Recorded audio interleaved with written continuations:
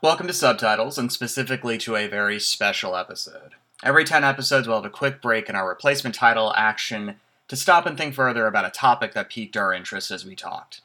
For this fifth Decil, I had more to say about episode 48, The Deer Hunter, and felt like talking about other 20th century remakes which I thought were really successful, in the vein of Father of the Bride, which gave us our first ever in-episode choice to be made, as opposed to an end-of-episode choice.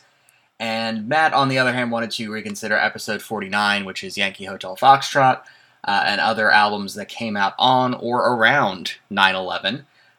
We hope you stick around for Desi's Midnight Runners. Alright, so I think the way that Matt wants to do this, and that I have ascended to, is we're just going to split this in half. So he has a number of albums from that 9/11 period, not necessarily meaning like about 9/11, but from that one should have been normal time in American life. And I've got 6 movies that I think are interesting because they are fairly successful remakes of an existing property. I will go ahead and start by saying that I don't think my list is definitive or anything. This is not like my definitive best 20th century remakes. They're just ones that have, again, sort of come to mind for me as I sort of look through and think, what do I doubt will end up being a subtitles movie, and what kind of things do I think would be interesting to show a gap or change. I'm going to toss it over to Matt first, because I think his topic is more interesting than mine, and that's basically why we're going to lead with him, if he is okay with that. Well, I think that depends on whether you're going to talk about True Grit or not, which... yes, schmuck, fine. It's not 20th century. What? It's not from the 20th century, I can't do it. Oh, you did say 20th, didn't you? Screw that century. So I want to reemphasize, these are not albums about 9/11, and I don't know, not least because albums take a little while to make, and that they came out on or shortly after 9/11 means they were made before it. So there's no way in which they're explicitly about the event. I want to emphasize too, look, y'all, I'm not here to make anyone think about 9/11 differently. Whatever. I'm not. I'm also not here to be conspiratorial or anything. I want to look at 5 albums that came out on the day, which was a pretty major record release day, and then 5 albums that came out in the ensuing months. I gave myself to the end of 2001. All of them ended up being September or October anyway, which, I don't know, I guess feels kind of nice because they're still close to the event. And I just want to look at like how that day changes or potentially changes the narrative of even these albums, how they become kind of yoked to that major event in understandable ways, if also unfair ways. And this is coming from the ways we were talking about Yankee Hotel Foxtrot as a emotionally, I don't know, inflected by 9/11 in some way, or perhaps lent some increased significance after that moment. And how much, even more recently, talking about Aesop Rock's Labor Days, where Tim asked me, oh, so is this the better, like, 9/11 album? And I hadn't even thought about that. And so that's where this theme comes from. It's not one that I had been thinking about until very recently, but it just made me interested. Like, oh, okay, well, what other albums were impacted by that in some way? And again, I'm looking at on and after, nothing that came out before, even though certainly I could have done a lot of albums that way too. But I think that also got me away from the truly heavy hitters, because the right answer is Toxicity.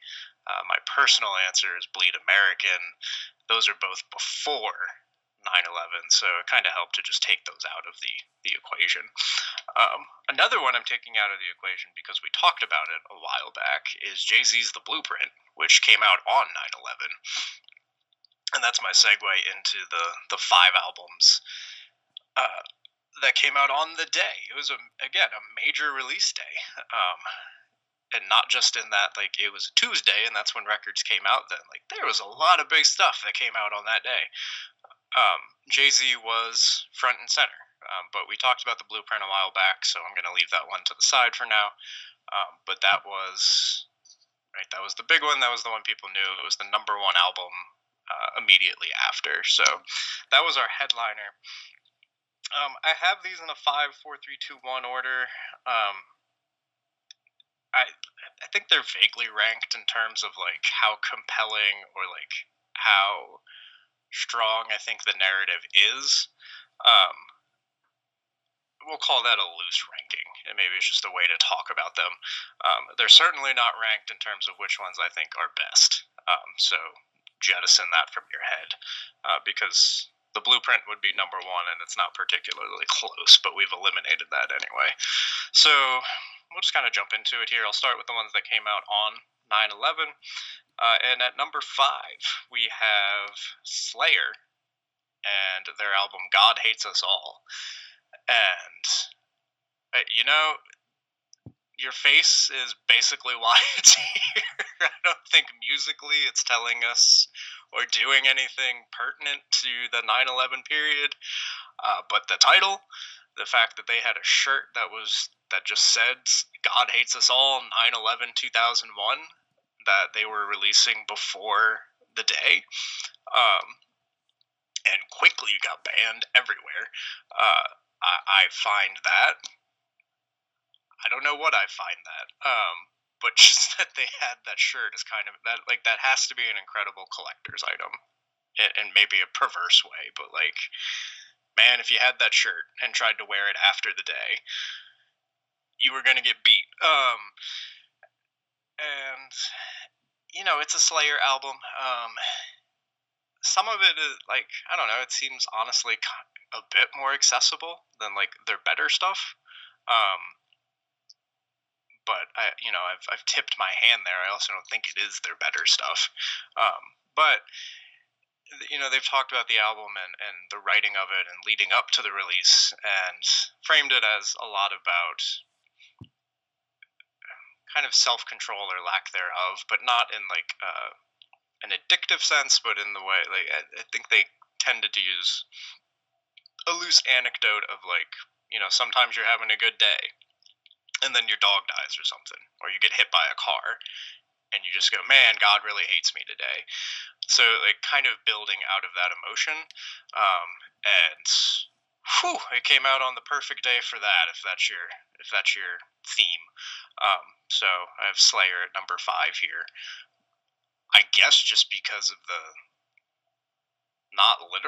I don't know, it's not literally irony, but I don't know, it's just ironic that this thing came out on the day. Like, how? It's kind of perfect in a very sad way. Yeah. I was about to say, that's sort of a coincidence so good that it's no longer good for them. Like, it's such a potent coincidence that it is no longer funny to even think about it. That's a very, I had no idea, but that's like a very fascinating thing. That's like, I find it uncomfortably funny in a way. Yes. Like, it's not funny, but you just kind of have to be like, really? If it weren't Slayer, like, they were set at that point. But if this was some up and coming like thrash or metal band, they would have been doomed. Luckily for Slayer, like, their bones they made in the 80s primarily and the early 90s, so like they were pretty set that this wasn't going to hurt them too much in the long run. But whoosh, just big coincidences there. #4, I have POD and their major hit Satellite. And why do I have POD here? I think because I'm the type of person, and you know who you are if you're like me, who just can't resist when boom hits, and just the here comes the boom and the production on that chord. Good stuff. I have a weakness for that. So this is the one. It has boom. It has alive.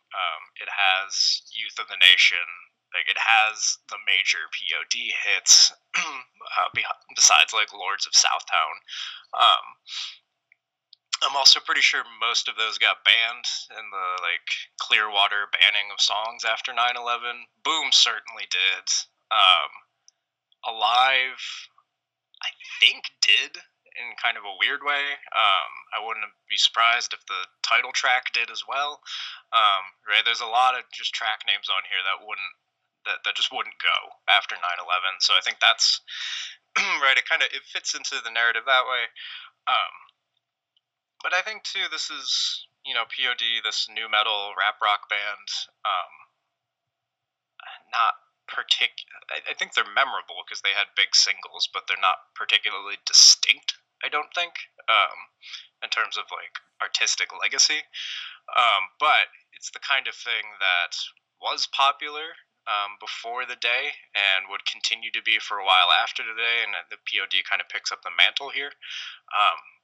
But I honestly, I kind of have it here because it is a milder form, a more neutered form, if you want to say that, of kind of what was happening in new metal and rap rock. And certainly they have things to say. Youth of the Nation is honestly a interesting look at things. I think there's genuine emotion and care in that one, and it's actually trying to do interesting narrative stuff. But that's just got totally railed over, and these were just songs that could be popular and listened to, and this hits like the grunt part of me. Sort of like me with the chorus to Boom. Like, you just kind of feel it, and I think that's what happened to most of Satellite in general. Even if these guys had something more to say, and something that was important then and is important now. But it just kind of casted that into relief for me, seeing that came out on this day, and that whatever extra these guys may have been up to, it just wasn't going to happen. Yeah, anything on POD, Tim? No, though I think it is good to mention the great radio banning of anything that could have, I don't know, Rorschach tested its way into someone's mind as being even a hint of violence, I guess. So important to recognize that sort of blue people's, there I go again, sort of blue people's expectations up in the same way that poor T-shirt, kind of took that awkward coincidence and got railroaded because of it. And you can look up all the songs. It's the Clear Channel Memorandum, but it's just based on the title of the songs too. Most of them, there's just nothing there. But if your title sounded vaguely troubling or connected to the act of terror, it got banned for a while. But it's a crazy list. There's just some weird stuff on there. There's a bunch of Springsteen songs on there, and it's fucking Springsteen, man. That's who you want in that moment. Anyway, number 3. I didn't really know what to do with this one because it's not an album I revisit ever. But it's Bob Dylan, Love and Theft. And I put it here. It's part of Bob Dylan, or I guess one of his renaissances. But he had kind of a genuine one in the late 90s, early 2000s, where it was a return to troubadour form in a way. And there's a lot of just good Bob Dylan songs on this. He is embodying various deadbeats and bastards and beaten down folk, and the typical kind of characters that you imagine Bob Dylan putting himself into, especially in the 60s and 70s. He's kind of back to that here. And doing so in earnest, nuanced ways. It doesn't feel pandering. It doesn't feel bad at all. Like, it's Bob Dylan doing Bob Dylan. And I think that is kind of why I have it here. It ended up number 1 on Paz and Jop for the year. It ended up number 1 on the Rolling Stone list. And I think that speaks as much to, after this horrific event, we want to return to something we know and that feels comfortable. And who better than Bob Dylan? I don't know. It just feels kind of perfect that he ended up number 1 on so many lists after the fact to me, because it felt like, okay, here's something we know and can hang on to, and that is that Bob Dylan is great. Even if you dig into his songs, and they're not particularly rah-rah in this moment, Bob Dylan as an institution, I think, you'd be hard-pressed to find an option that would have felt just more stable at the end of the year. And so that honestly is kind of how I think of Love and Theft, which is unfortunate to the album, but it's Bob Dylan being Bob Dylan. If you like it, you like it. If you don't, you're not going to like the album. But it just felt, I don't know, I guess it did feel like the right option at the end of the year in a way. It was a comfort choice. Bob Dylan, Tim, you know him.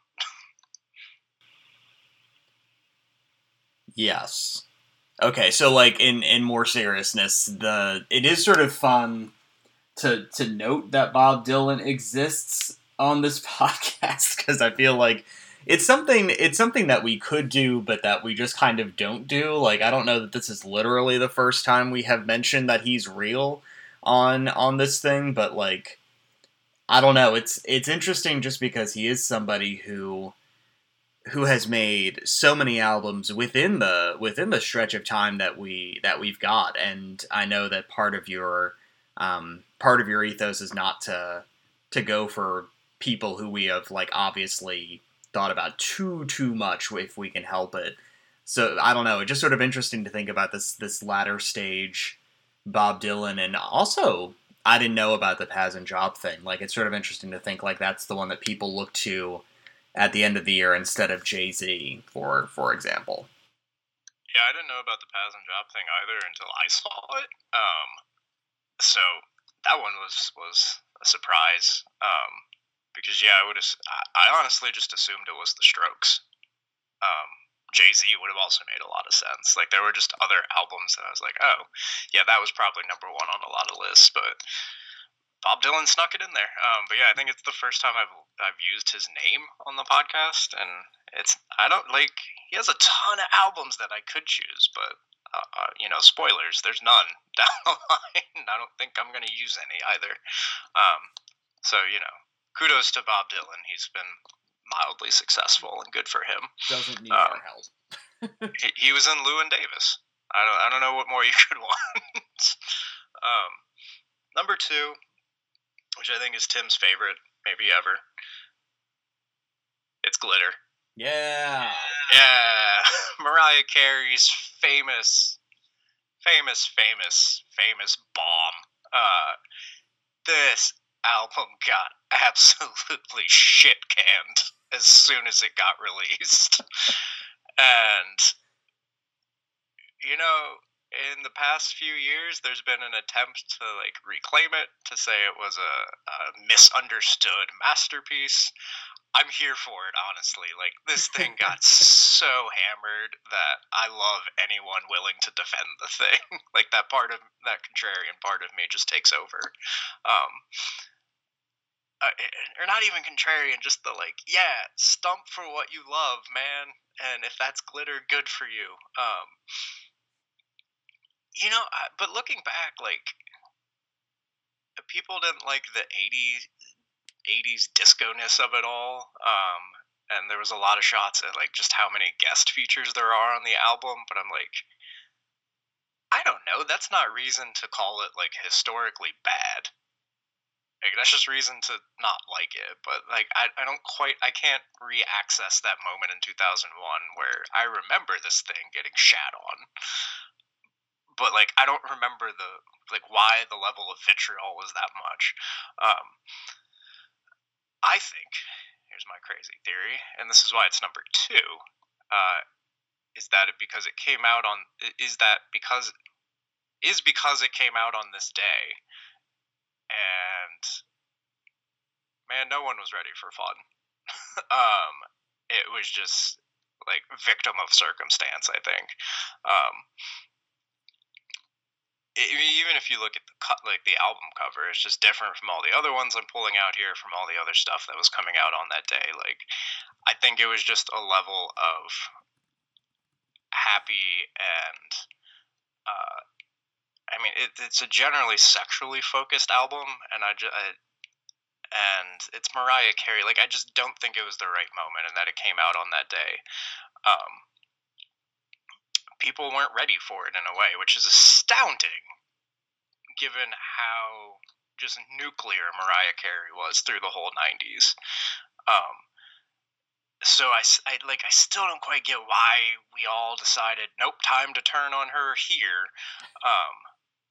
But I think some of it has to do with, like, it's just so out of step with the break that day causes, and the kind of stuff that is going to be comforting or like solace inducing, or just that we really wanted in music right after that. There is kind of this weird like pop break in that moment, and I think Glitter really suffers for coming out on that literal break line. But yeah, if nothing else, just go back and listen to Glitter to see, I don't know, to try and access a moment of like, why was this the most hated thing for the longest time? And I guess see how you feel about it. Are you part of the reclamation project of Glitter, or do you think this is a text best left to the past? I mean, the thing about the album is just like, it stands out to me as such a perfect distillation of the unpreparedness of the world for 9/11, of just like, it is such a, you could not design, this is another one of those coincidences so good it's actually bad, but like, you could not design a better way to just show that people were unprepared for something truly terrible happening in their lives. It's another Mariah Carey album. It's a slightly ridiculous Mariah Carey album.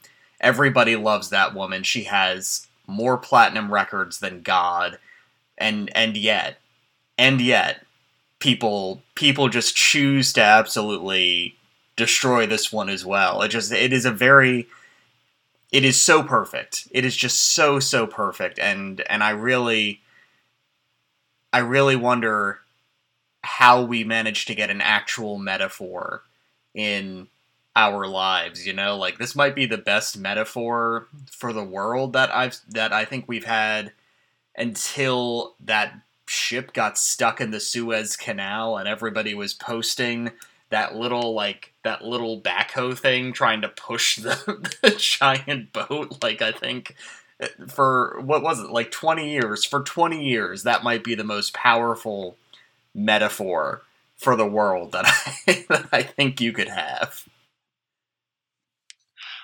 Man, I don't know if anything's ever going to top that one, but I'll just add that Stephen Thomas Erlewine, who is a music critic and reviewer who's written all over the place, so I'm not going to attach him to one, but he called this quote the pop equivalent of Chernobyl.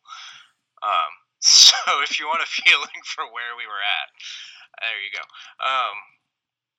Number one, Tim, I think you know what it is by process of elimination and hearing me talk about them somewhat. First, let's do some also rans. You want to do some also rans? Yeah, we got the time. Just a quick mention of artists here who also released albums on 9/11. Dream Theater, whose initial album cover had the Twin Towers on fire. Speaking of perverse collector's items, that one absolutely is. So Dream Theater releases an album. Ben Folds drops an album that is minus his 5, but is Ben Foldsy all the way, and you know, it's fun, it's entertaining, it's Ben Folds. The Microphones released The Glow Part 2, which I'm totally off-brand and not putting that in this top 5, but whew, good stuff. And Soil, a forgotten new metal post-grunge band that I listened to this album again yesterday and remembered like half of it, and I don't know what that says about me. But they released one too. It held up surprisingly okay. But let's get to number one, which I don't even think you could say it held up. Well, it's Nickelback. Now maybe you know why I'm stuttering with what I think the reaction to this album is. Because on the one hand, it sells as much as anything, ever. It's Silver Side Up. It's the one with How You Remind Me. It has some other hits on there too, but it's the one with How You Remind Me. And I have a screed on Nickelback that I'm going to try and tamper down here. I think similar to how we just weren't ready for what Mariah Carey was up to for that like level of joyful, silly bombast. We were absolutely ready for what Nickelback was up to in this down-tuned, mumbly, utterly vague kind of butt rock. And it's, dirty in all the right ways, even though it's like lavishly produced, really. It is grumpy in all the right ways, and yet it is defanged in all the right ways. I think it is just kind of emblematically perfect for like what we needed, I suppose, right after, and what we deserved for a long time after. And I say that as someone who will defend Nickelback, because as bad as you think they are, you're wrong. Are they mediocre? Yes. Is something like How You Remind Me a damn good pop song? Yes, it is. And I think, we hate them because of how successful they got. For not being, like, particularly good in the way that we want our artists to be good. And I don't know, just kind of fuck off. Like, good for them. They made money, and they're really popular. Whatever. That doesn't affect me. So I don't look at them with side eye, and I don't think of them as like malicious actors in artistry. Can you hate on them for circumstance while other better artists and let's say more deserving ones kind of wallow? Sure, but that's not really Nickelback's fault. They were clear about what they wanted to be from the get-go, and that's true on Silver Side Up, and it's what we decided we wanted for a while, and they sold in absolute gangbusters, and good for them. But I just think this is kind of perfectly emblematic of the kind of rock in particular that we were going to want for the months and years after this moment. Tim, Nickelback? Topeka, Kansas, feeling helpless in the wake of the horrible September 11th terrorist attacks that killed thousands, Christine Pearson baked a cake and decorated it like an American flag Monday. There's just something in that opening line, the lead to that Onion story. It's the same thing, right? Just like, we're not really sure what to do, and the best thing to do is a vague signifier if you don't really know what to do, because if it doesn't work out, it's okay. It was so vague anyway. You just sort of feel like you have to do something. Nickelback fills that void in a way that Mariah Carey simply could not. And I was about to say that's a world I don't want to live in, and it turns out that's true. So like that's the Nickelback guarantee as far as Silver Side Up goes for being the 9/11 release. Silver Side Up is an album that you can absolutely turn your brain off to, and I mean that as both a criticism and as praise. We need stuff like that to recognize the Mariah Careys of the world. And also, I think sometimes we just need to turn our brains off and, just grunt along to Chad Kroeger and Nickelback. There are worse ways to spend your day if you need your brain off. So those are my 5 that came out on literal 9/11. My second half will be ones that came out shortly after, but we'll kick it to Tim here.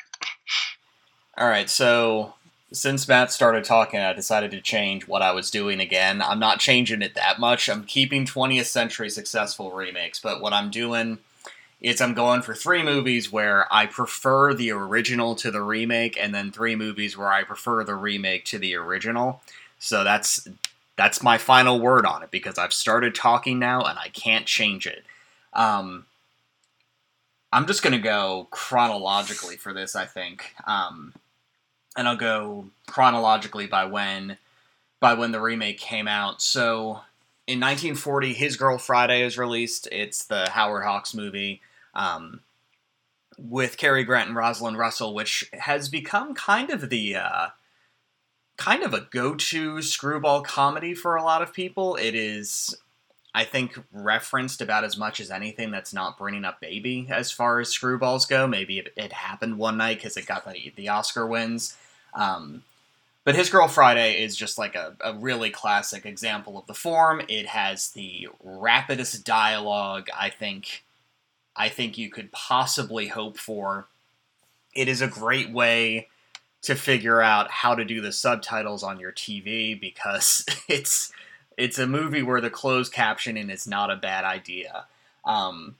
And it's very popular. Part of the reason it's so popular, I think, is because it is in the public domain. It is available to watch, like on YouTube, on Amazon. Like, it's the kind of thing that's endlessly discoverable because you don't have to pay to do it. And the story in His Girl Friday, of course, is about a man trying to get his wife back. Basically, she is about to marry another man, and he knows that he wants his wife back because she's a wonderful journalist, and the romance between them is so sublimated. Like, the idea that Cary Grant and Rosalind Russell might be an appropriate romantic pairing is absolutely not important to that movie. And the reason why it doesn't matter at all is because the original text is the front page, which is a 1931 movie directed by Louis Milestone. And something that I really like about the front page is that they didn't change the names. It's still Walter and Hildy, but in this case, Hildy is short for Hildegard, and Hildegard is played by Pat O'Brien, who is a guy, and Walter is played by Adolphe Menjou. It's a film which has been remade straight a few times as well. Like, there's a Billy Wilder version of this that I've never seen. I kind of don't have the strength to go looking for it. There's a remake of His Girl Friday too, which likewise don't have the strength to go looking for. What I like about the front page more is that I think it does a better job at some newspaper satire, which is something which I think we've kind of lost the ability to do well. There's obviously Network, which is a great example of TV satire, but like, satirizing the news media is important. I think it is a good thing for people in media to sort of poke holes at the media sometimes, and while it is less fiery and less rapid and less sexy, I mean, it's definitely less sexy than His Girl Friday, and it features far fewer scenes with people with hats, which would just absolutely break the necks of modern women that Rosalind Russell manages to wear about anyway. It's a film which I think is just a stronger indictment of the media. So, like, in His Girl Friday and in the front page, there's that sequence where a young woman who has felt some sympathy for the wrongly condemned convict at the center of the plot, she throws herself out of the newspaper window across from the courthouse. She does that in both films.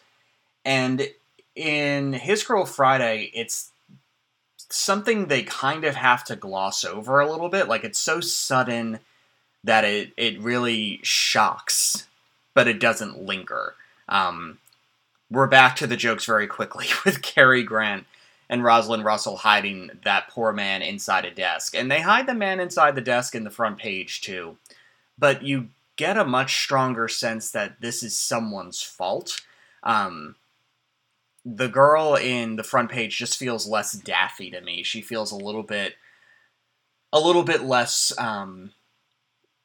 less random, I guess. She feels less like she has to throw herself out and more like she chooses to throw herself out this window as a sign of protest. And it's just a more effective moment. I think they spend more energy on the newspapermen as well. For example, Edward Everett Horton is in here, who is just a wonderful supporting actor, one of the great character actors in Hollywood history. Giving a little bit more focus, a little bit more time to the people in the newsroom, and not focusing so much on the central pairing just makes that one work better for me. This is a heretical opinion. I know the front page is like good and people like the front page, but most people definitely go for His Girl Friday instead. Even if the front page has no line quite as funny as Cary Grant saying that the guy played by Ralph Bellamy looks like Ralph Bellamy. There's not anything quite as zany in the front page, but I just think it's a more complete movie.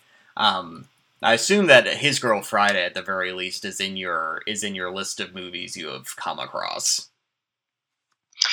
Yeah, a while back though, so I don't honestly remember it that well, but I remember it being fun. It's a lot of fun. It's definitely a really entertaining movie. But again, I'm just sort of a front page stan if it comes down to the two of them. The second one that we're going to chat about is our first AFI movie, Ben-Hur, the 1959 Best Picture winner, directed by William Wyler. This is, of course, a remake. It is a remake that won Best Picture because there is a very similar film version of this from the silent era, which I much prefer. This is Fred Niblow's Ben-Hur: A Tale of the Christ from 1925. And simply put, the reason why I have the silent Ben-Hur ahead of the sound Ben-Hur is because of the acting. I've not been shy about saying that, like, Charlton Heston is kind of weirdly perfect for Ben-Hur because it's a role that mostly requires him to bare his teeth like a scared animal. But Charlton Heston was also not a good actor by any stretch of the imagination. And as much as I like Stephen Boyd in that opposing part as the Messina to Judah, I think having two better actors giving two better performances just kind of makes the difference for me. The film slows all the way down once Messina dies in either version of Ben-Hur, in any version of Ben-Hur. After the chariot race, the movie just comes to a grinding halt as Judah starts looking for his leprosy-riddled mother and sister. And there's less time given to that in Ben-Hur: A Tale of the Christ, which I appreciate. It's a movie which is shorter. It is a significantly shorter movie, though still very much an epic, still a huge, huge picture. But the difference in this is that Ramon Navarro as Judah is just such a different presence than Heston. He's less strong. He's less, like, physically strong. He's more of this, like, wiry, clever kind of character as opposed to I'm Charlton Heston and I'm angry, look at my fangs. I just really prefer Navarro's performance. But the huge difference between the two is in Francis X. Bushman, who's playing Messina in this. And it's not a dig at Stephen Boyd, who I think is very, very good in the 59 version. It's just that in the 25 version, the operatic, and I say this about a silent movie, and I understand that this is like a very silly thing to say, but there is an operatic quality to what Bushman is doing. Again, one of the great silent stars of all time. First of all, he's huge. Like, he's this giant muscle man. He's super pale. He's got all of this eyeliner on. He has these incredibly bright eyes, and he's just this really fascinating, impossible figure to ignore. And he just looks so much bigger than Navarro, and he plays to, I don't know, maybe the back of the house isn't strong enough. Like, he plays to a point that's several miles behind the back of the movie theater. He is just absolutely trying to rip the screen apart with his bare hands. And it makes the movie feel a little bit more like there's a greater obstacle for Judah to overcome. Obviously, plenty of bad things happen to Charlton Heston, but it doesn't feel like Stephen Boyd is this implacable kind of enemy. The situation in the 59 Ben-Hur is the enemy, less than Boyd is the enemy, and what I love about the 25 version is that Bushman is the enemy, and that defeating him is going to feel like defeating the last boss in a video game. So yeah, that's my Ben-Hur: A Tale of the Christ deal. I will say it is a movie with a body count. It is a movie that definitely killed people and horses during their chariot race business. So congratulations to the Wyler Ben-Hur for being a less fatal production. I'm not going to say a non-fatal production, but a less fatal production. But A Tale of the Christ definitely has a body count that it does not. Nobody should have died for that movie. But it is the one that I prefer between the two. Taking shots at I don't know. I suppose American canon. Seems like anyway that like Ben-Hur is so instantiated in the thing that this is one that like I knew that there were several adaptations, but honestly knew none of the other ones. So it's always been in this weird space for me where like I know other people have done this, but the only one I know is like the Ben-Hur. Yeah, I think I'm trying to decide if there's I would probably say that this Ben-Hur is probably a little bit better known than the Ten Commandments, the original DeMille Ten Commandments, as opposed to the 50s one. But there is that same sense of, like, this is our first crack at a major storyline that we really like, the biblical sword and sandals epic kind of thing. The religious angle that, of course, is going to make a lot of people really flock to it. Yeah, I don't know that I'm necessarily alone in this. I think I probably have more people who feel about the original Ben-Hur than feel about the front page. Like, I think I'm a little bit less on an island here.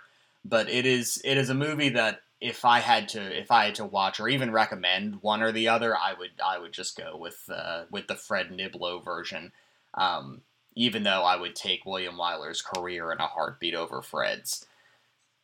Last one of originals that I like more than the remakes. Much prefer the 1932 Scarface, The Shame of a Nation, to the 1983 Scarface. And I'm just all about Paul Muni in this. Again, it's not that Al Pacino is bad in Scarface. I think he's doing a pretty good job. But there's so much bloat in that movie that is not just about the 80s. It's just not. It's just not all the way about the 80s. I think it's very clever, and I want to give Scarface, the 83 version, the credit that it deserves. It is very smart to take this 30s gangster epic and then update it to the 1980s and to really jack up everything and to change the type of crime, to change the type of immigrant, to retain the idea of the world is yours. I think it does a really good job at all of that. Unfortunately, Brian De Palma and Oliver Stone don't do a better job at doing any of those things than the original Scarface does. The original Scarface is, again, it's one of the gangster movies that that came out in the early 1930s. It is part of that crop. I think it's actually the last of the group between itself, The Public Enemy, and Little Caesar, which are like the holy trinity of your old-fashioned gangster movies. This one is definitely more about Capone than anything else. So like, there's less of in the '83 version, it sort of doesn't go for an obvious comparison to like a real person. In the '32 version, I think we are absolutely meant to think that that this is Al Capone, basically, that Paul Muni is doing an Al Capone impression. It's another movie which, like The Front Page, is written by Ben Hecht. This one also had Howard Hughes behind it, giving some of his fortune to make sure that this one got made. I just think that this has a much sadder approach to this idea of the world is yours. And I think in 1932, it was easier to believe in the idea of the American dream of class mobility than it is in the 1980s.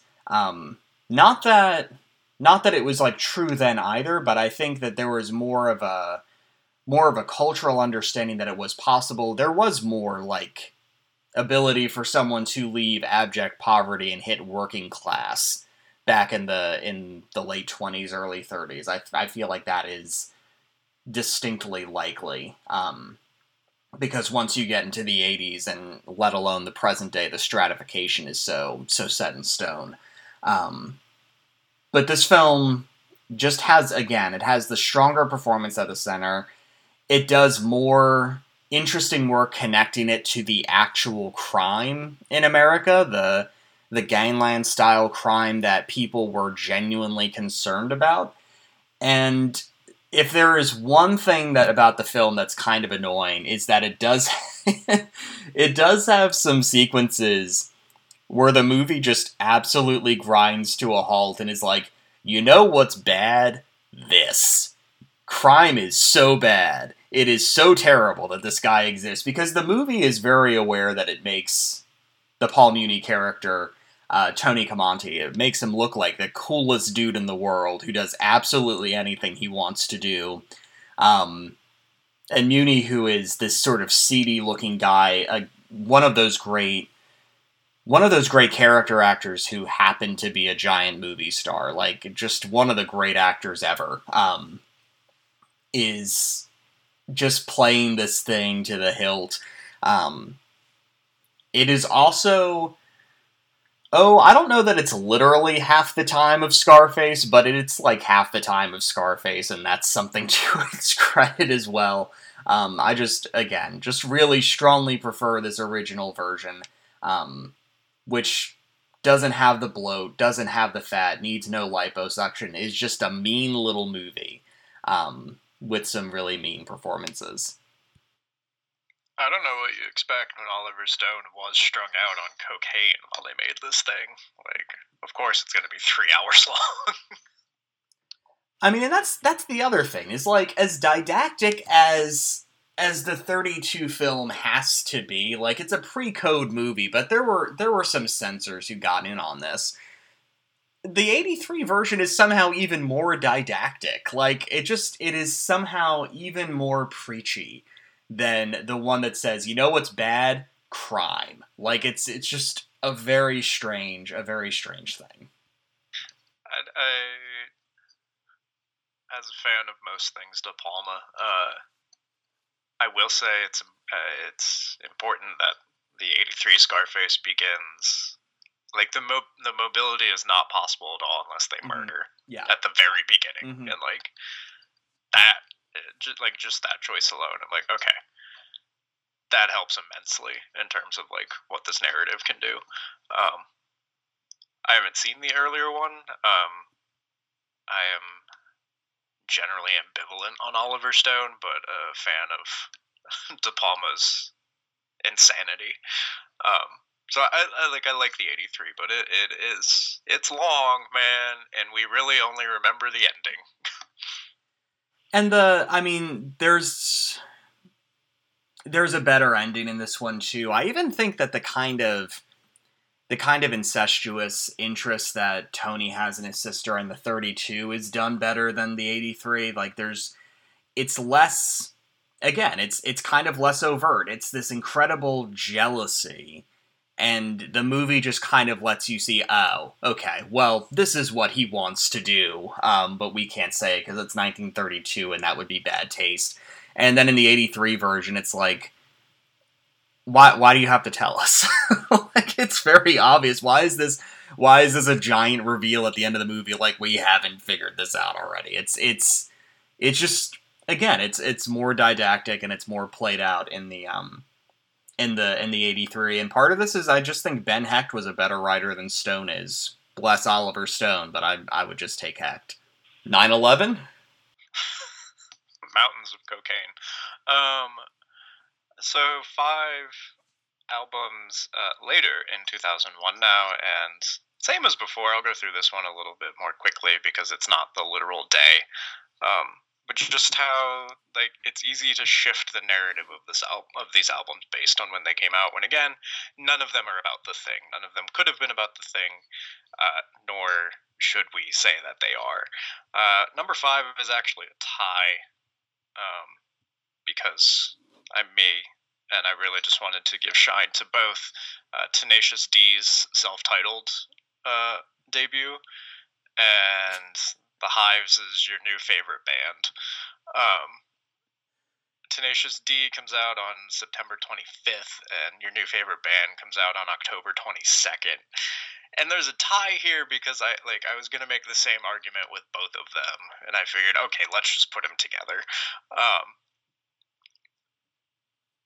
Big, dumb, silly rock that is, like, if you're Tenacious D, it's in the classic rock canon, and if you're the Hives, it's in the emerging garage rock scene. But they are fun and funny and low stakes for anyone who just wanted to rock out for a minute, like after 9/11. Indeed, through today, these are 2 albums that are just still a hell of a lot of fun to listen to. So that's why they're both here. Like I think it's just really good, really proficient rock music, really exciting, but very low stakes, and that's on purpose. And like that's what they wanted to be making. It's not a misunderstanding. It's no. These are just funny people making something cool, and having opinions about pants. If you're the Hives. Number 4 is La Tigra and their album Feminist Sweepstakes, which comes out on October 16th. Yes, and La Tigra is Kathleen Hanna's project after Bikini Kill. And it's of a piece in a lot of ways. The major difference, I think, is they add a lot of electronic features. And that's what's most interesting about this album to me, I think. Like there's a lot of just programmed drumming in particular. It has this very almost, what was the name? Was that program just called GarageBand or whatever? Yes. Whatever it was. Yes. Yeah, those like pre-programmed drum loops. So this kind of basic, just repetitive rhythms like across this whole thing. But over top of that, fun guitar flourishes and extra electronic noise. Like there's a steadiness to it and a roteness to it that is layered over with a lot of tension. But through the whole thing, and this is why it's really number 4, like it just sounds like an exhausted album, and it's of a piece with Hannah's usual leftist feminist queer positive lyrics, her worldview, her philosophy, whatever you want to call it. Like right, lyrically, you're getting similar stuff from her, and it's cutting, it's vital, it's illuminating, right? It's all these things still. It's still Kathleen Hanna. But there's a way in which this album is at once this really interesting combination of things, particularly still in 2001, where we're not hearing a lot of like direct grafting of indie rock and electronic stuff.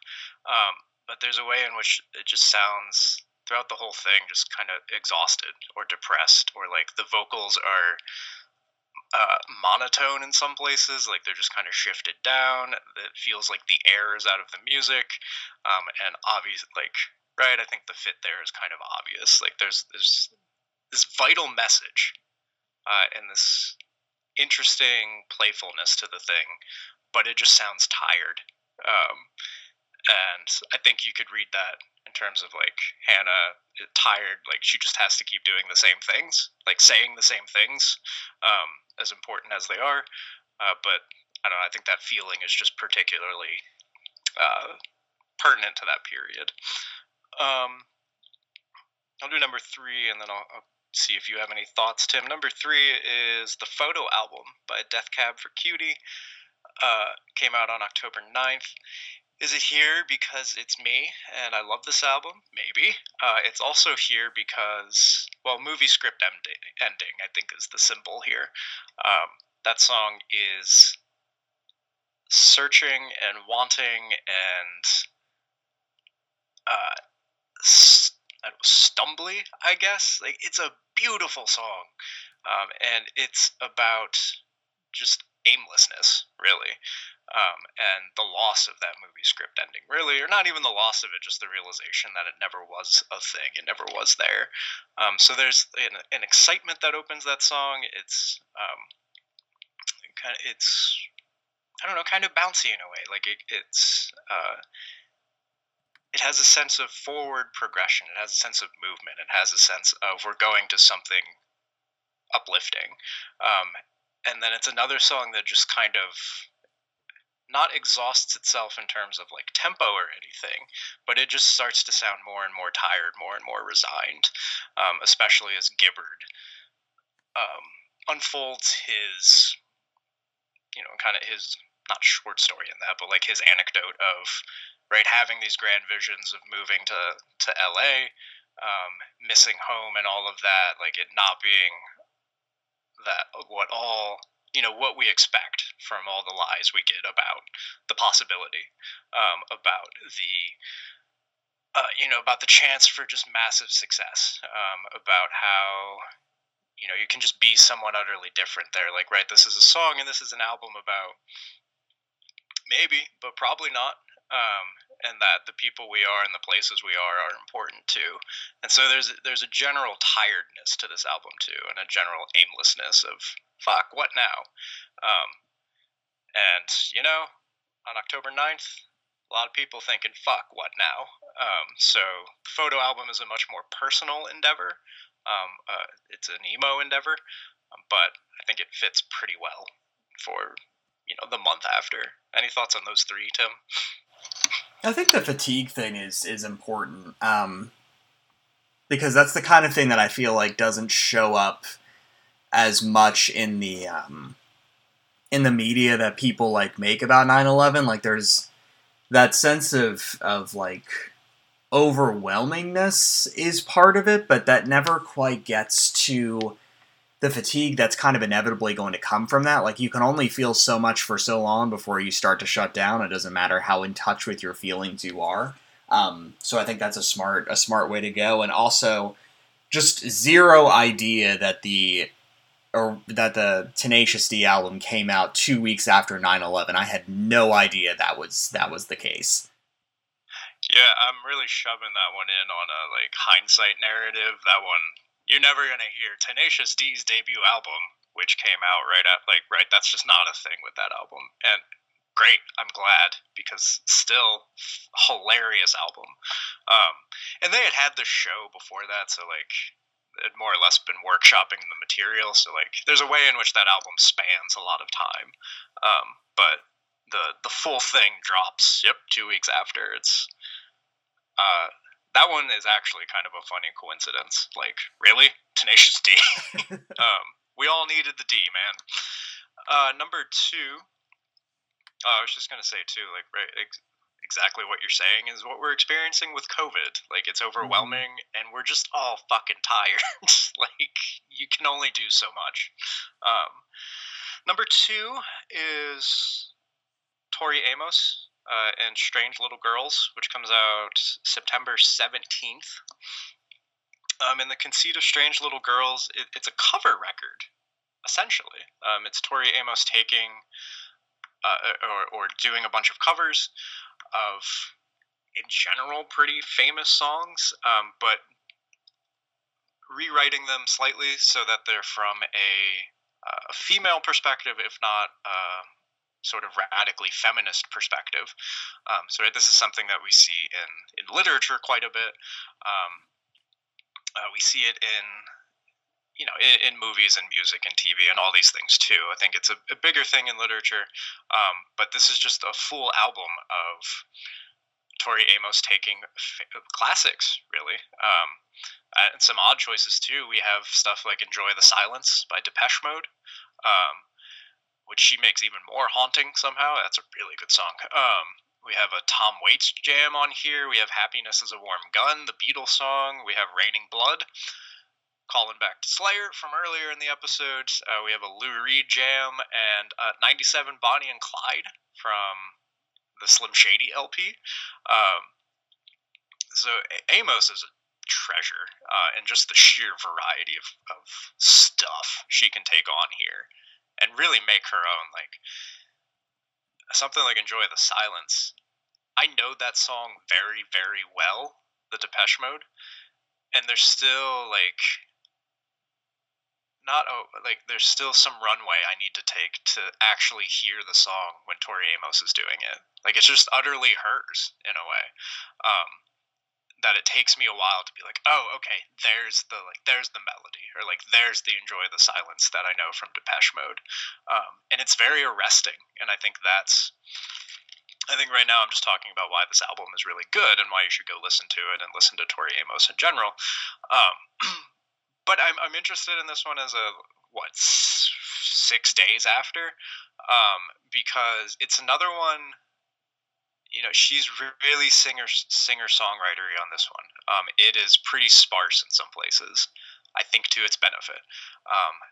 It's pretty... It's not fatigued necessarily, but there's just a deep bone sadness to it. There's just deep in your soul kind of, I guess, rumination in places, but also just sadness, as I said, like trying to dig into these songs and make them something different, and like the sadness that would come with imagining them from a female perspective, or from a different point of view. Like, right, all of the trauma and the terror that's going to dredge up when you do that. That is not inherently a happy thing. So I think there's a couple of reasons I have this here. One, at sort of a meta level, like that process of what does it mean to find meaning in these things? And right, 6 days after, we're still in shock, but we're starting to do that work. And whatever you dig up is going to be sad. It's going to be traumatic. It is going to be this deep, deep hurt. And I think, we can see Tori Amos doing that across this album. And also I put it here for, I guess, kind of a sad reason, because I think it's this really cool project that... And Tori Amos is kind of part of this lineage of just major 90s female artists. I don't want to say just pop, but like pop and rock artists. Tori Amos, Liz Phair, Alanis, Fiona Apple, Sheryl Crow, like all of these, PJ Harvey, right, all of these artists who are important and doing just incredible work. And I feel like that just lost steam after 9/11. Not that those artists personally weren't still making stuff, or not that other great up-and-coming ones were emerging, but like it just didn't feel like it had the same cachet after. And Strange Little Girls kind of sits on this line of like doing this really interesting and important work, and I think it just utterly loses steam after that. But great album, great album. Any thoughts on Tori Amos, Tim? I did not know that this album existed, which is a shame because it sounds like one that I'd be super interested in. She is just just a really fascinating figure in a lot of ways. Like if there is someone who you would like to have come out with this sort of cover album and to do a lot of these very like masculine songs in a very different way, I feel like she has to be like a top 3 choice to do that. Yeah, I think Fiona is my personal number one, but like, I mean, I have proof positive here from Tori Amos, and the results are good, very good. All right, so I'm kind of sad not to put that one number one, but number one is, I think it speaks to kind of the strength of it. It's Drive-By Truckers and their album Southern Rock Opera, which came out on September 12th. And the conceit of Southern Rock Opera, which the title is literal, is it's following a fictional rock band as they like try and make their way. You know, we know this trope, but that's filtered through Leonard Skinnard and their story, and those two threads are kind of woven together throughout. There's a song, you know, there several songs explicitly about Skinnard, including one about the Skinnard Neil Young, I don't know, not really fight. Like, we made it a fight, but those two actually liked each other. And Sweet Home Alabama is a funny and like excoriating song if you actually listen to it. So like, there's that kind of imagined fight between Ronnie and Neil. And Patterson Hood goes through that, and it really mines that for not just pathos, but like, again, does this work of digging meaning out of this thing that is just calcified at that point. And that's a lot of what Southern Rock Opera is doing in general. That song happens pretty early. And what the Drive-By Truckers here are doing primarily, in addition to this interesting narrative weaving, is trying to make sense of their own relationship with the South, and with Alabama in particular. And it's a place that, right, Patterson Hood writing most of the lyrics here, that they're very skeptical of and critical of and hate to some degree, but that they just like, it is the place from which they come, and that is important. And there's a lot that they want to take forward from that, and there's a lot they're proud of, and there's a lot to criticize too. There's a lot to not like, but it's this very nuanced analysis of what it means to be from that place and what it means for them as, right, aspiring and fairly progressive artists that still feel attachment to this place that is so easily disparaged. So it's super interesting work throughout. It's a great album, and a lot of people have spent a lot of words on it, and better ones than I could. But it comes out the day after, and all of this nuanced analysis that it's doing, I don't think you're right. I don't think you hear Southern Rock Opera like as kind of the epitome of the post 9/11 album in any way. But just all this detailed, nuanced analysis that it's doing, like, I think that just went out the door. And much like it did with, you know, the Skinnard Neil Young fight, it just becomes this, I don't know, easy target that we don't really look into. And Southern Rock Opera maybe just becomes this like, oh yeah, the South, blah, blah, blah, blah, blah. And that's not what it is. Like, it is proud, but it's not that. And that it comes out the day after, I don't know, I think that limited just any like widespread engagement we were actually going to have with this album, and that's sad because it's doing a lot of really cool work. But it just became a signifier, really. Like, it just became Southern Rock Opera. It didn't become the kind of nuanced tragedy that it was meant to be. So Drive-By Truckers is number one here. That's another interesting album I've never heard of before, though. I feel silly not knowing a Tori Amos album, but I feel sort of less silly about this band, which sounds like they've been doing really cool work but have not like reached that like giant mainstream level of success. Yeah, another like concept album for you too. It seems like you were saying, like it was not the time to be doing a concept album. It was the time to be telling people that this is how you remind me who I really am. You know, something that's just a little bit more vague than what sounds like a really thought out set of lyrics and music that goes with it. Everyone was shocked and tired, and no one wanted to think. And like, I get it. The day after, in particular, I get it. It's sad for this album. That is exhausted in a different way. I think exhausted by narratives of the South, by how Patterson feels like he has to justify himself constantly, and how the whole band does.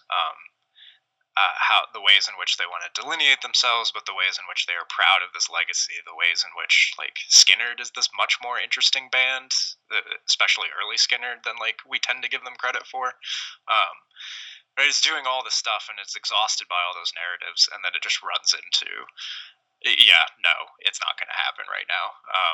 So a victim of circumstance there. The good thing is, right, this is an album that has maintained.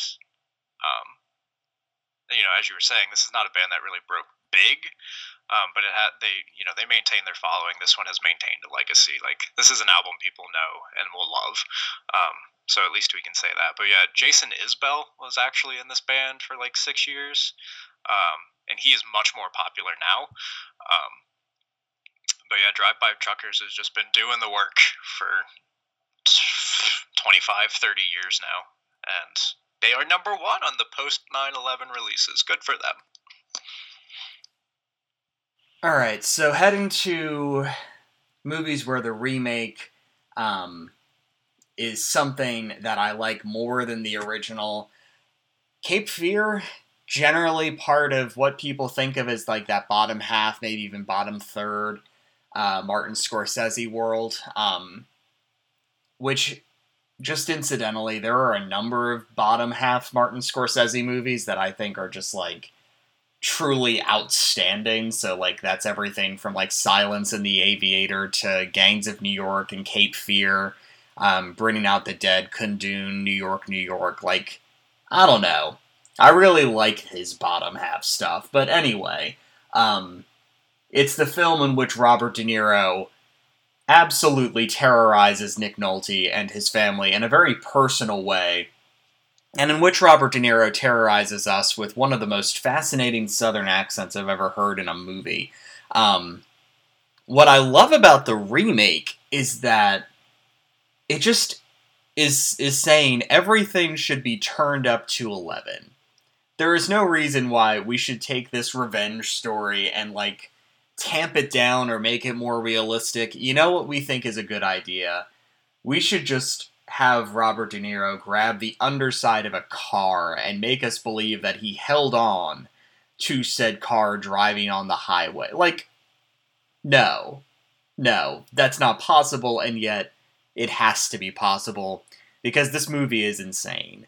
And I just love the insanity. I love the loud laughter with the cigar in the movie theater. I love the way that he sits on the fence/gate outside the house while the fireworks are going off behind him. Like, it's just such a balls out movie, and it's so ludicrous, and that's what makes it genuinely kind of terrifying, because, like, in the beginning it just feels ridiculous, and then after about an hour or so, you find yourself getting Stockholm Syndromed into the Southern accents that everyone's doing, and you start to kind of believe that the De Niro character is actually, like, a supernatural being who can do anything, and I love how manic and strange that movie is. I think that most people would probably take the original, though, which is from 1961, directed by J. Lee Thompson, or 1962, I think. Is it 62? I think it's 62. But it's directed by J. Lee Thompson. It stars Gregory Peck in the Nick Nolte role, and it stars Robert Mitchum in the Robert De Niro role. And it's a really, really great late noir. I think it gets much more into the idea that that the lawyer character has done something wrong. Like I think that one's a little bit more grounded in this idea that he did not defend his client as well as he should have. And Mitchum is not playing the world's greatest the world's greatest psycho who has like Michael Myers DNA in him in this sort of sense that you can't actually kill him. It's a film which is just significantly more grounded, and it's a good movie.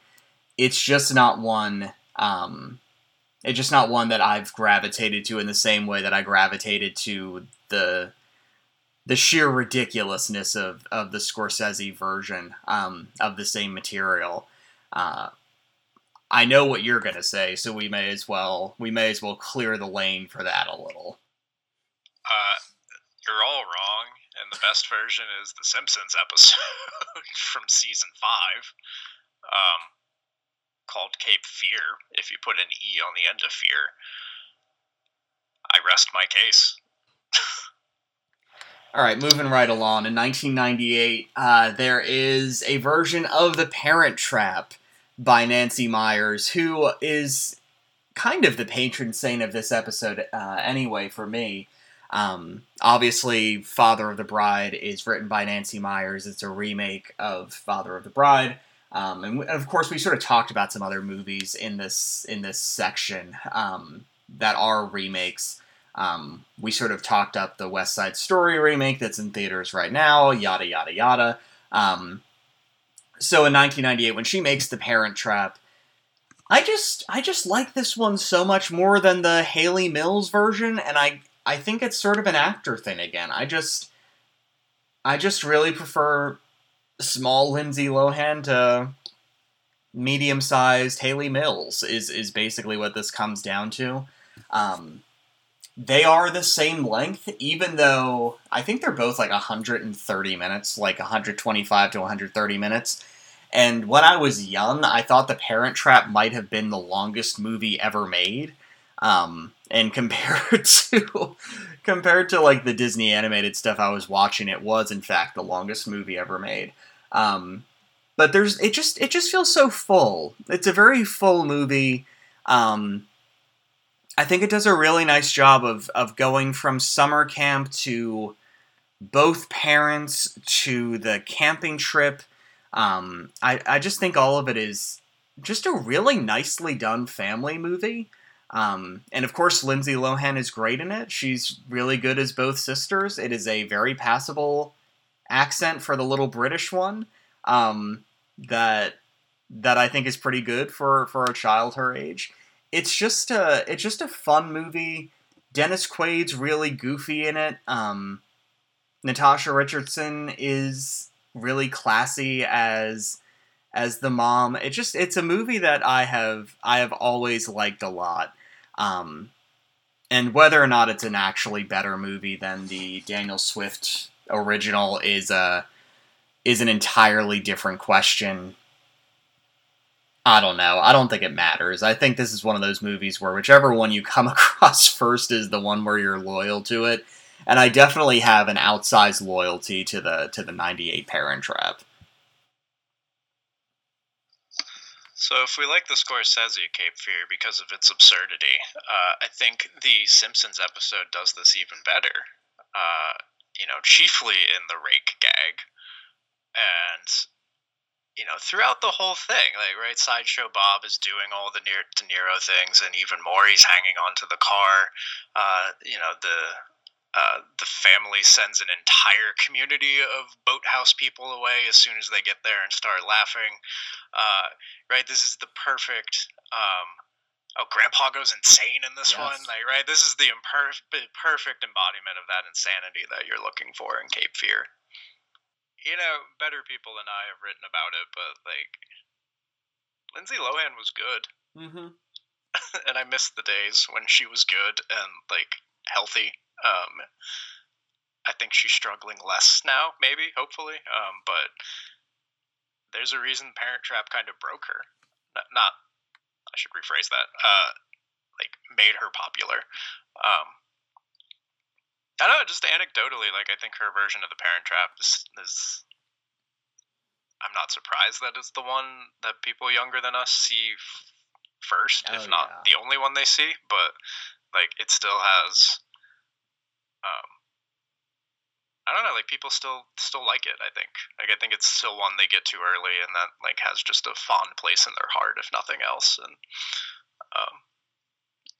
it's a fun little movie. Like, I like The Parent Trap. It's cute and it's funny and it's nice. There's a certain level of wish fulfillment in it, too, that I think the 98 version plays up better. Because I think a lot of us who aren't twins, like, wished we had one. Like, I remember when I was little, like, I was, like, not like I was sitting around, like, wishing for it, but I'm like, oh, you know, like, it would be kind of cool to have, like, a twin brother or twin sister or something. And, like, thinking that what they were doing, just in terms of even, like, pretending to be the other one was kind of, like, goofy and, like, the kind of thing that how old were we? Like 7? Like, the kind of thing that a 7-year-old thinks is, like, really, really, like, smart and clever. But there's also that wish fulfillment idea of, like, what if my parents were incredibly rich, successful people? Like, what if my dad owned this super cool vineyard in Northern California? Or what if my mom were this, like, you know, highly successful and sought-after fashion designer? Like, that's kind of fun, you know? Like, there's a lot of wish fulfillment and a lot of, like, montages to sort of go with it, that I think are just, like, really, I don't know, they're just neat. Like, it's the Nancy Meyers, oh my god, I want that kitchen fantasy over again, but it's, like, it's tailored really nicely for little suburban children. Like, I just find that really endearing. And then finally, speaking of endearing, and this is maybe not actually an endearing take, but I think it's kind of silly. In 1999, Stephen Sommers releases his version of The Mummy, which is a very, very loose remake of the 1932 Karl Freund The Mummy, starring Boris Karloff. And I just want to start off by saying, I don't know that I want to say that the 99 The Mummy is a better movie than the 32 version. I mean, the 32 is really... Yes, you do, you coward. I mean, here's the thing. So the 32 version is actually this incredibly interesting romance where Boris Karloff, who is not a sex symbol in any sense of the word, is really doing a very magnetic performance. Like, there's a lot of attention being given to the way that they can light his eyes to show this, like, incredible penetrating look, this incredible desire that he has held on to through the centuries, through the millennia. And that is very interesting. And I like The Mummy from 1932 an awful lot. Like, on the other hand, though, compared to your other Universal monster movies, it doesn't do it for me quite the same way. I think both Frankenstein movies are better ones. I really think The Invisible Man with Claude Rains is a better movie. I sort of think that The Mummy is even in a toss-up kind of thing with The Wolfman. Like, you know, when we talk about the classics of that genre from the 30s and early 40s, The Mummy is kind of at the tail end. And the thing about the 1999 The Mummy is that, speaking of movies with body counts, it did almost kill Brendan Gleeson in that hanging scene. Like, I think they had to resuscitate that guy. And I wish someone would resuscitate his career in a similar way, because there is a really genial action star in here, and it is a movie which, I mean, it's the most perfect 90s iteration, which is to take, like, this classic 30s idea of a romance and then say, if we just jack up the budget by, like, you know, the GDP of a small Pacific nation, you know, and just, like, go from there, maybe we can make this huge spectacle instead of this intimate love story with attitude. But it's a lot of fun. It's very, very silly. But it's also incredibly watchable. Like, it's one of those movies, like, I think that it's easy to overstate how many good 90s action movies there are. Like, just as an example, I watched Cliffhanger the other day, and, like, Cliffhanger is fine. But, like, people will hold up the Cliffhangers of the world as, like, weren't 90s action movies great? And for me, my 90s action movie, maybe it's more along the lines of The Mummy, which is not afraid to lean into some goofiness, which does have a number of kind of like quirky romance scenes, where the quirky romance is now between Brendan Gleeson and Rachel Weisz, which is a very, very interesting pairing. It's just it has like Tintin energy. That's kind of where I am with it, is that it has this kind of exciting Tintin energy where anything can happen, and you're not meant to take it too seriously. And you can just sort of, like Nickelback, turn your brain off and swallow popcorn by the gallon. Brendan Gleeson? I've been saying that, haven't I? Yeah. Could you imagine if this were actually Brendan Gleeson in this movie? I mean, I love him too, but... I really want the Brendan Gleeson The Mummy. That's what I've decided, is just this angry, chunky Irishman wandering around the desert, getting sunburned all the time. That's the goal, and that's all I really want. So apologies to Brendan Fraser, who we love too, even if we can't remember who he is. And I really hope that everyone had a great time listening to the alternate version of The Mummy that I was putting out there for you. So Brendan Fraser, a really nice guy, and I feel like, speaking of metaphors that are too apt, me just not saying the right name for the past 8 minutes is very much kind of his career after he decided his wife was not getting any more of the money. Yeah. It's exciting seeing him in things again over like the last, I don't know how many months, like really hoping for the, well, the Brendan Fraser who looks more like a chubby Irishman now. I don't know if anyone, I mean, if you know us, you know this, but like if you need to hear our bona fides, Brendan Fraser is a treasure to us both, and responsible for at least one film that defines our senses of humor. So, we love you, Brendan Gleeson. We love you even more, Brendan Fraser. I think that's the right place to go from this. So those are my remakes that, again, whether or not they're necessarily all that much better than the originals is probably doubtful, but I know I like them more, even when the name Arnold Vosloo is closer to the top of my brain than the name Brendan Fraser. All right, any other lingering thoughts about Desi's Midnight Runners number 5 here? I don't think so. I guess if you need to turn your brain off, we gave you a lot of options for that today. Or if you want to do deep, nuanced analysis of some things, we gave you options for that too. So I suppose a well-rounded decile here. Maybe I'll say just everyone go listen to Tori Amos and watch The Mummy right now. That seems like a good afternoon. A very good afternoon. We will see you next time.